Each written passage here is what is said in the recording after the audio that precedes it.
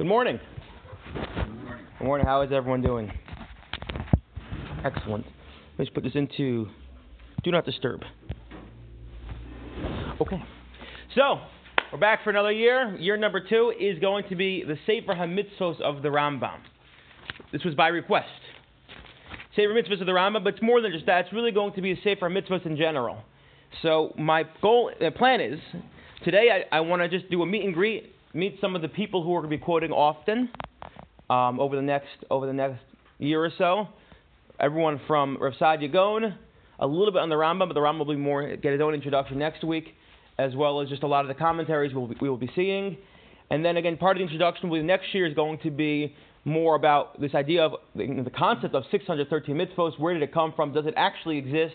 Are there more than 613? Are there less than 613? Where is it based out of? As well as an introduction to the Rambam himself. And after that, we'll start going into the mitzvos. And what's going to be interesting about this year is that each week is going to be different. Because one week we could do a mitzvah of Avas Hashem, and the next week we could do, the mitzvah of bringing the carbon tumid, bringing the sacrifices. So it's going to be different every week. And we're obviously not going to just stick to the Rambam. As we'll see, there are lots of people who engage in writing Sefer Hamitzvos, and then there are lots of commentaries. So, for instance, when we do the week of Amunah, belief in God, we can discuss that. We can discuss then Rav Nachman and more Hasidic approach. When you do the Karbanos, you can discuss. There's just so much to discuss, and it's going to really be more an act of my own constriction and holding myself back so that we can still get out of here within a half hour or so. So, for today, we're beginning. I want to do a meet and greet, and that is visit and meet some of the people who are spent their lives or dedicated writings to the idea of Sefer HaMitzvah. So if you recall from past Shiurim, I mentioned there's a concept of 613 mitzvahs. Okay, we'll delve more into that next week. Then you start finding, beginning with Rav Sadia Gaon really. Rav Sadia Gaon born in either 1882 or 1892 in Egypt. He makes his way to Baghdad where he becomes the leader of Baghdad. We'll discuss a little more of that as well. He's really the first one to write, and what he did was a poem which was supposed to be read on Shavuos, one of the Pismonim on Shavuos, where he goes through the 613 mitzvos. And after that, you start finding many other people who start again engaging this concept of trying to record if there's 613 mitzvos, what are they? You have the Bahag, the Bahalachas Gadolos, the Smag, the Sefer Mitzvahs Gadol, and it goes on and on. Again, we'll meet many of them over the course of this year, and then going further. And that the Rambam, it kind of culminates with the Rambam, and after the Rambam, he becomes the go-to when you think of Sefer HaMitzvos, and everyone has to respond to the Rambam. That's how important his work was, which is why I had 2 requests. One, to learn Sefer HaChinuch, which we came up in anonymous work, also from the times of the Rishonim, where he goes through all the mitzvos and also tries to give a reason for all the mitzvos. And the other one was, let's learn the Rambam. And I was going back and forth, and even Rebecca Falk made the flyer. She made 2 flyers, one for Rambam, one for Sefer HaChinuch. We couldn't figure it out. But ultimately, I concluded, let's do the Rambam, because again, the way it usually works is you have the Rambam and everyone else becomes commentary. So that's what we're going to do. So today let's begin with going to Egypt and then Baghdad, Rav Sadia Gaon. And again, we're not going to get through all of this because as usually I over-prepare and either we'll spill over to next time or you're all lucky. I had my own notes which I left at home. And I'm not going to go home to get it, so then you get out.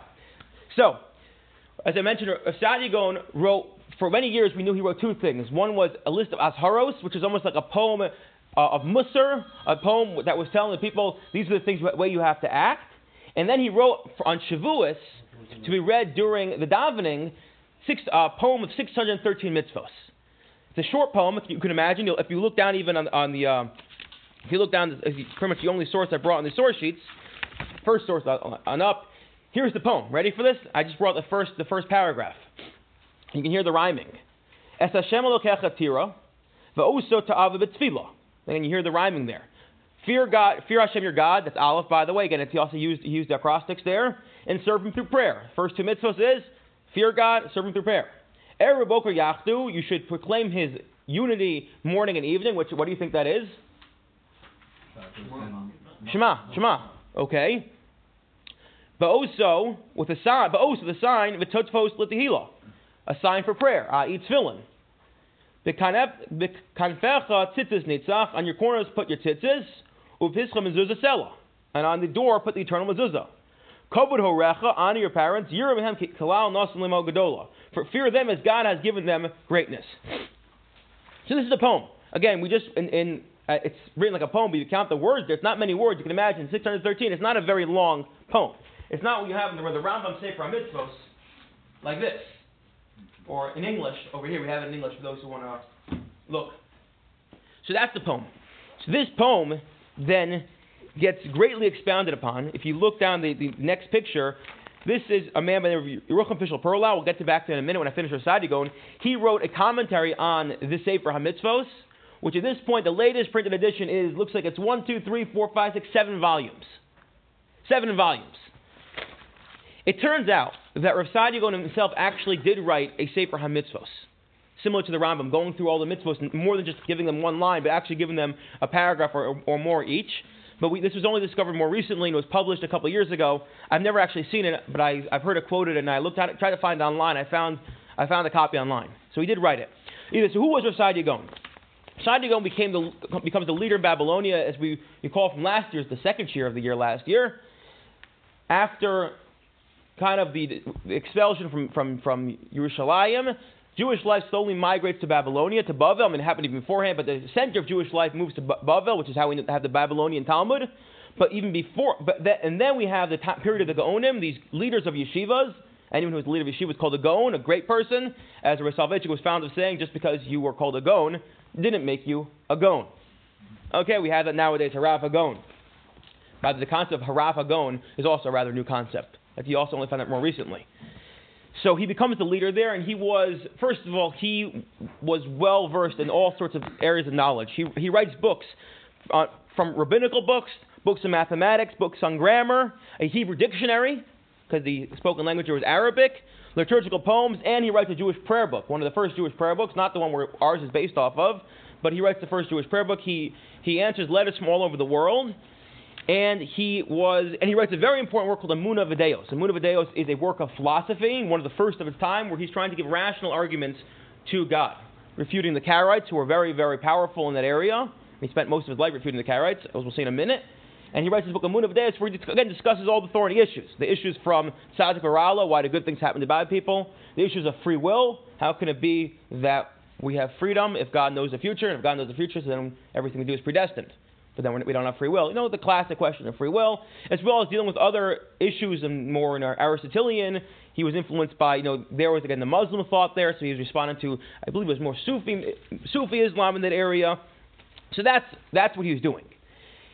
One of the major controversies of his life was the famous calendar controversy, where Aaron ben Meir, who was a Gaon in Palestine, I believe he was a Karaite, he decided that the calendar that they had been using, that had been set in stone, the calendar that had been set in stone, which we spoke about a little bit on the second night of Sukkot this year, the calendar was off. So he tried to make a 3-year calendar, which you can imagine what would happen. You have one person saying the Jewish calendar is this night, one saying it's this night, Pesach then is going to be on different nights throughout the year. This was terrible. This is a calamity that would effectively split Jewish life and in a way end Jewish life if we don't have the calendar. So Rav Sadia Gaon takes out his pen and he writes some very polemics, vicious polemics, attacking this Aaron ben Meir.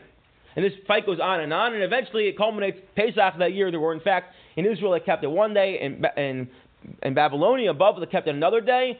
But eventually it gets resolved. Rosh Hashanah that year, it's resolved. Aaron ben Meir retracts. He realizes he's beaten, and it's solved.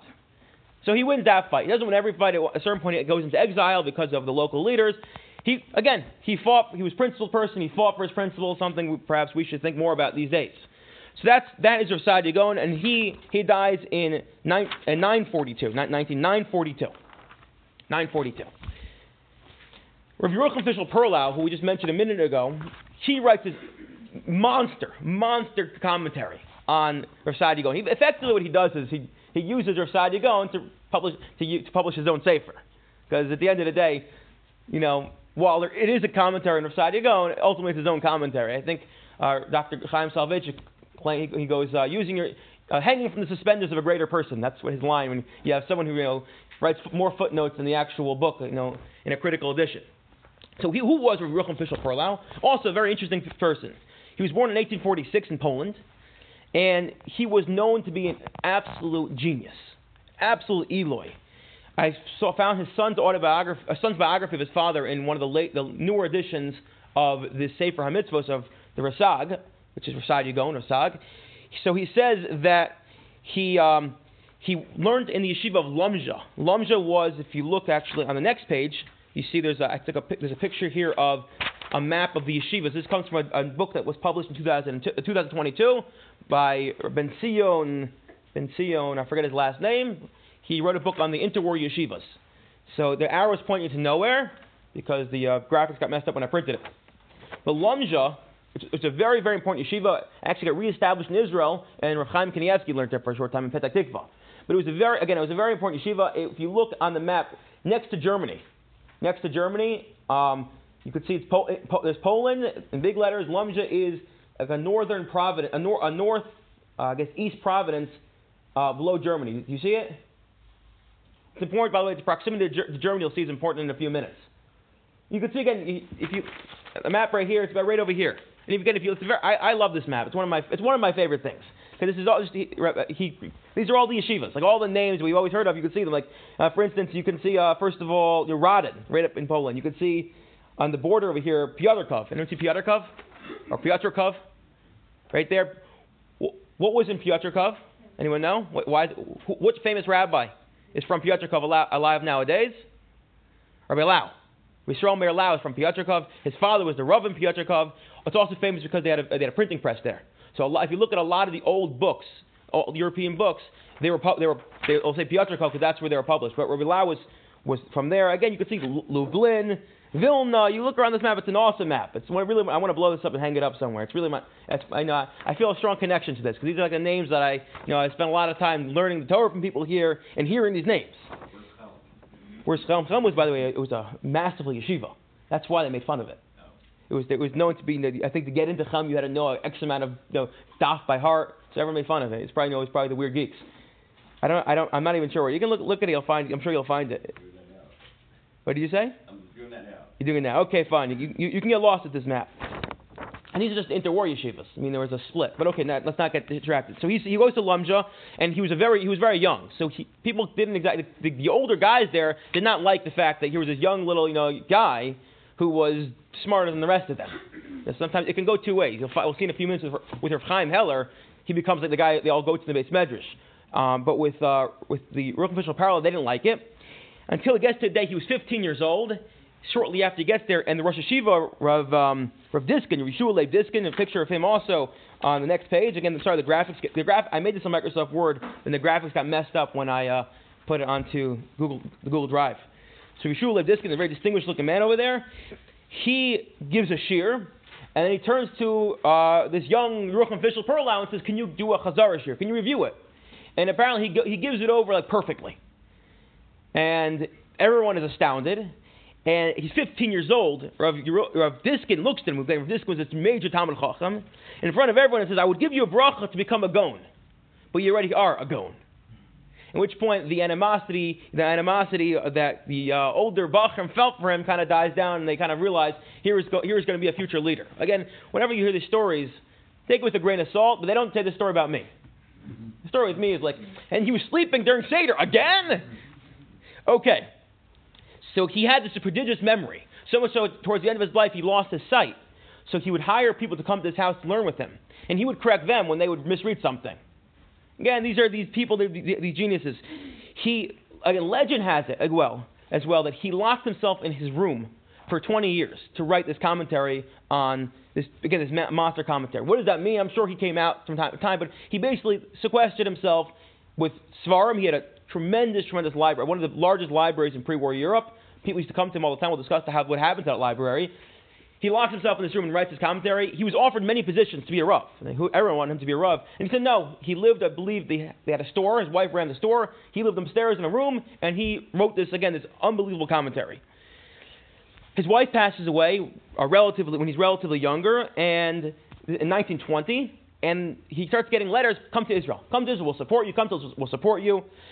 The chief Rabbi Yerushalayim, Rav Pesach Frank, got a picture of him right here. Chief Pesach Frank. What's our connection to Rav Pesach Frank other than being the chief Rabbi Yerushalayim? His son comes to America, fundraising, ends up in Chicago. Stays in Chicago, calls his family, says, "Come to Chicago." And Hannah Sachs. Anyone hear of Hannah Sachs? You've heard of Hannah Sachs. The school there is named after his daughter, Hannah Sachs. So he ends up in Chicago. His great-grandson, is Rav Yonason Sachs, who is the rabbi in Passaic, I grew up in his shul. Also, an unbelievable Eloy genius. I think that man knows everything by heart. Now, I once asked him, you ask him a question, like as if he's reading the text to you. It's a little scary. I grew up in the shul. I figured all rabbis were like that. And I found that most rabbis are human. So Rav Pesach Frank sends him a letter and says, please come. And he responds a very sad letter. I'm alone. He goes, I'm blind. I'm sick. I live alone, but I'm not going to come.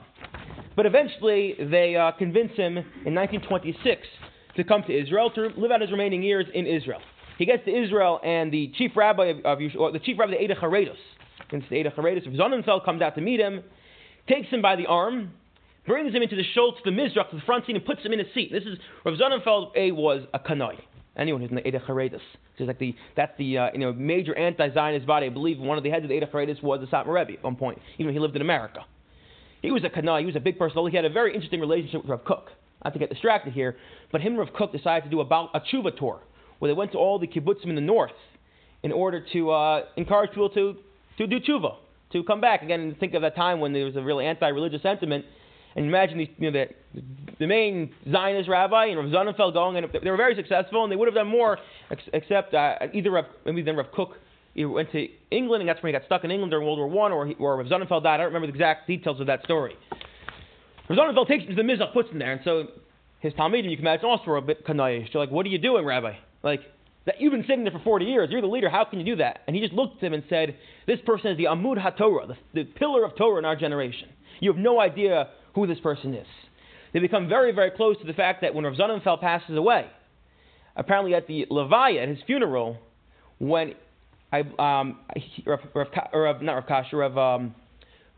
Perla was giving him an eulogy, he sits down and everyone else starts to get up there. And you can imagine all the funerals of big rabbis. You have all the rabbis getting up there and they're doing their classic thing.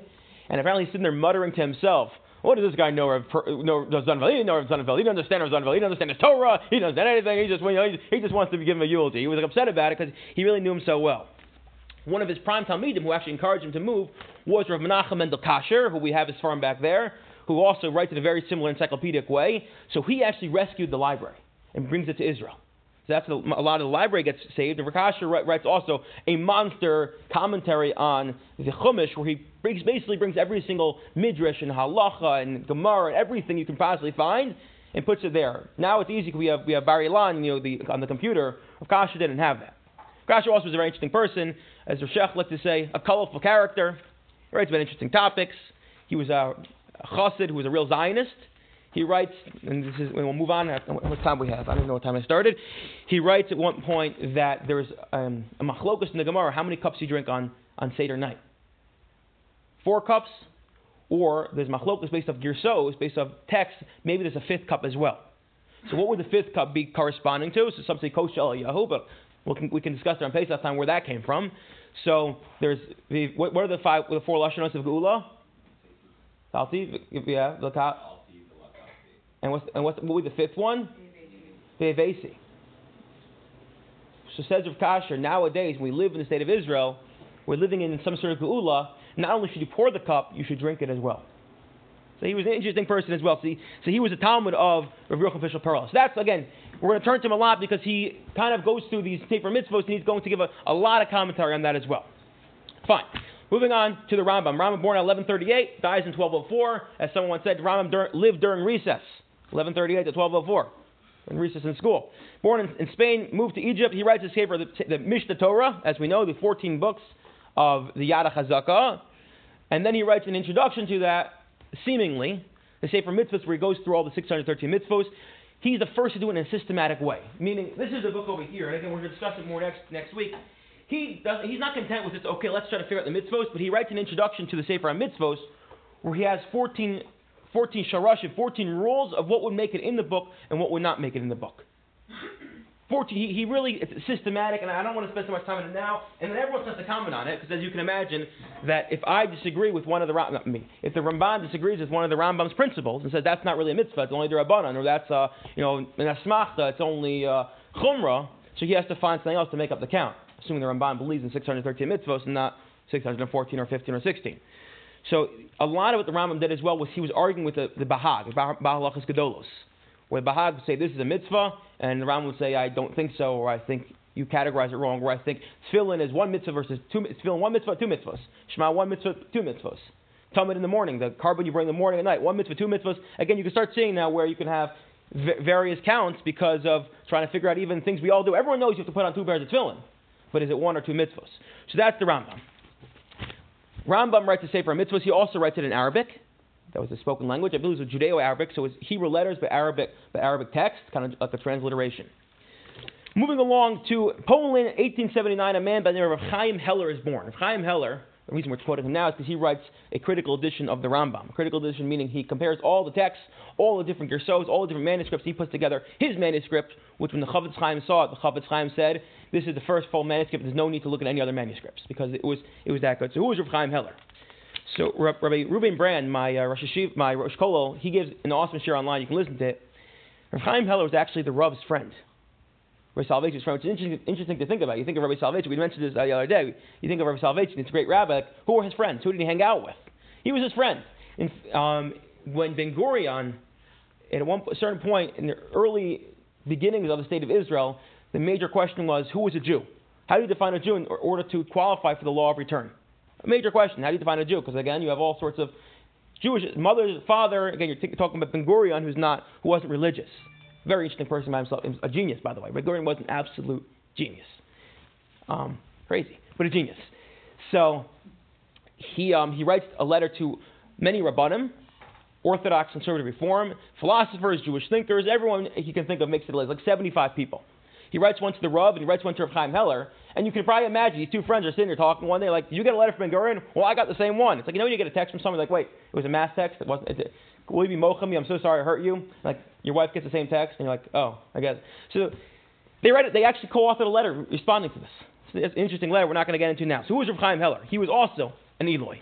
Born in Bialystok in Poland. He as well ends up in Lumja when he is about 70, in 1912. So he's born in 1897. In 1912, he ends up in Lumja, where he's appointed the Rav of the city and the Av Bezdin. Okay, that's how brilliant he was.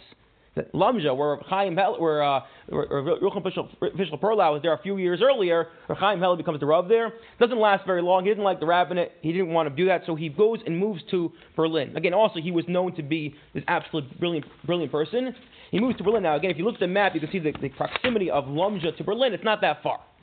What's significant, what's different about Berlin than, as we mentioned, Eastern Europe and Western Europe? Primarily, one of the main approaches was their approach to secular studies and secular wisdom. Whereas in Eastern Europe, in the yeshivas, it was shunned, it was kind of not done or done, quietly. In Berlin, that was the order of the day. We're familiar with Rosh Shmuel Hirsch, Torah Derech Eretz. You got a Torah and you got to have knowledge. So the rabbi doctor, that's where it originated in. By the way, an interesting point about Rav Chaim Heller, and you see this often with Gedolim, he never learned in yeshiva. He never actually learned in yeshiva more than a very short time. Also the Rav, we mentioned, never learned in yeshiva. The Chaz Nish never learned in yeshiva. The Stipler never learned in yeshiva. You find there's some great people, they never themselves learned in yeshiva. So he moves to Berlin, and where he gets a doctorate from the University of Würzburg, and he founds a Beis Medrash called Beis Medrash Elyon, which is when his first interaction with Rabbi Soloveitchik, when Rabbi Soloveitchik himself goes to the University of Berlin. That's where they meet. Now, although he was many years older, they become friends. And then the Nazis forced the yeshiva to close, and he's one of the lucky ones who, many of the German Jews actually did escape. So he escapes to America in 1937, where he's appointed to Rosh Hashiva in Rietz. That was one of the things that happened then. Rabbi Belkin was the president then, and he basically, partially because he wanted to lend the yeshiva prestige, but also then he realized in order to save the Gedolim of Europe, he starts bringing in all these tremendous Gedolim from across Europe. He himself was a Muslim, from the Chafetz Chaim. He was no slouch himself. He knew these people. He starts bringing them in and giving them jobs, even if the yeshiva didn't need them. So Rav Chaim Heller never taught a daily shir there, but he needed to get sponsor these people to come to America, give them a parnasa. To the fact that Rabbi Soloveitchik gets up at one of the Chag HaSmichas, and he says as follows. And Rav Gedalia Doe Schwartz, who just passed away and who was in Chicago, said when he heard the Rav say this, he thought the Rav was just like any Rosh Yeshiva, proud of his yeshiva, exaggerating. Until years later he realized. He said he looked at the Talmud and goes, "You don't realize the cast here Rosh Yeshivas are probably the greatest minds that any yeshiva ever had, because you just had these tremendous Gaonim who are spread throughout Europe, who Dr. Belkin calls to America and gives them jobs. And even passing through some of the great minds who didn't stay very long, Rav Shimon Shkup. ends up in the yeshiva. And you have the Manchester Elo who we mentioned, who was there. You have these great Gaonim who end up in Ritz. So, again, returning back to Chaim Heller, so what made him unique was he was this great Gaon. He writes these books in the Choshen Mishpat. He writes books. He has articles on Kachim and Taharas, all areas of Torah. But where he dedicates most of his time is biblical criticism, especially in that milieu of Germany, where there's this academic study of the Talmud and the Bible. He recognized that there was a dearth of people who were actually going back to study the Semitic texts and going back to study the ancient texts and languages which can really help them understand the biblical criticism. So he himself goes and he studies many languages. I brought down a list here of what he knew. Hebrew, Arabic, Aramaic, Syriac. Sounds like something that Yoel will be interested in. All these things to get him a better and broad understanding of the Tanakh and Shas, which allowed him to really discuss biblical criticism and attack it at its roots. In fact, one of the few controversies with him was when he comes to New York, he's in Ritz, he decides to give a bunch of shiurim on biblical criticism. And that becomes a big controversy. The general question, how much you expose people who don't have questions to these questions, because maybe you'll only open up a Pandora's box versus not. One of the other things he does is he becomes very close to some of the great Gedolim of that generation. Yitzchak Elchanan Spector, or otherwise known as Isaac Elchanan, Ritz, named after him. The Beis Halevi, Rav Soloveitch's grandfather. The Netziv, Rav Chaim Brisker, Rav Elya Feinstein, who was the Rav's father-in-law. Was this all at Ritz? No, this was in Europe. Oh, okay. And then he comes to America. When he passes away, he writes a critical edition of the Rambam Sefer Mitzvos, which is why we're mentioning it. One of the reasons it's so important is because he does the actual research of going back. See, there was a major problem in that the Ramban counts up all the Rambam 613 and then realizes it wasn't 613. He was missing 7 mitzvos. So everyone tries to figure out why the Rambam didn't hold the 7 mitzvos. What does Rav Chaim Heller do? He does the research and goes, let's go find the edition of Sefer Mitzvos the Ramban had. And what do you think he found? A flawed copy. Now, many people suspected this because it just didn't make sense, but he actually did the research.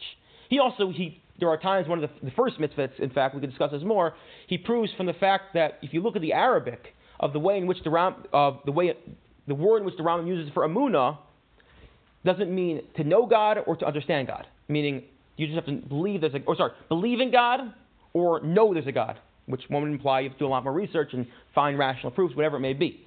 So everyone's trying to figure this out, and he goes and looks at the original Arabic, and through that has an approach which we'll discuss. When he dies, the Rav gives a masterful hesped. I believe, it was Marvin Fox. Someone wrote an art. Marvin Schick. Someone wrote a whole article dedicated to how the Rav was an unbelievable maspid. He gives amazing drushes. So he gives this drush, which I wanted to read parts of, but that's what I left at home, where he discusses Rav Chaim Heller. He calls them the Sheretz HaPleita, the remainder of Sheretz HaPleita, the remainder from the destruction, what was left over.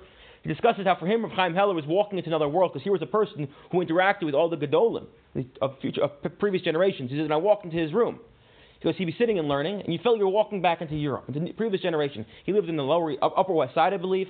And he said he'd motion me to come over. He sometimes didn't even notice who I was. Like he was so engrossed in learning, and we'd learn together. So he discussed it again because he had all these connections. And then at the end, he says that he was a person who had this, again, tremendous intellect. An intellectual on one hand, but also had this certain emunah, the belief that was very pasha. He was able to kind of use the heart and the mind in synthesis. So that is Rav Chaim Heller. Again, more to come. I told Yoel I'd mention this person, Alfred Jelinek, Rabbi Alfred Jelinek. I don't know how to pronounce the name. Jelinek, I don't know how to pronounce that name. Born in June 1821, dies in 1893 in Austria. Who was he? So he was a Reform rabbi. But as we noted for Shavuos night, first night of Shavuos, you remember I read that kuntris from that Reform rabbi explaining why you can have an organ in a shul?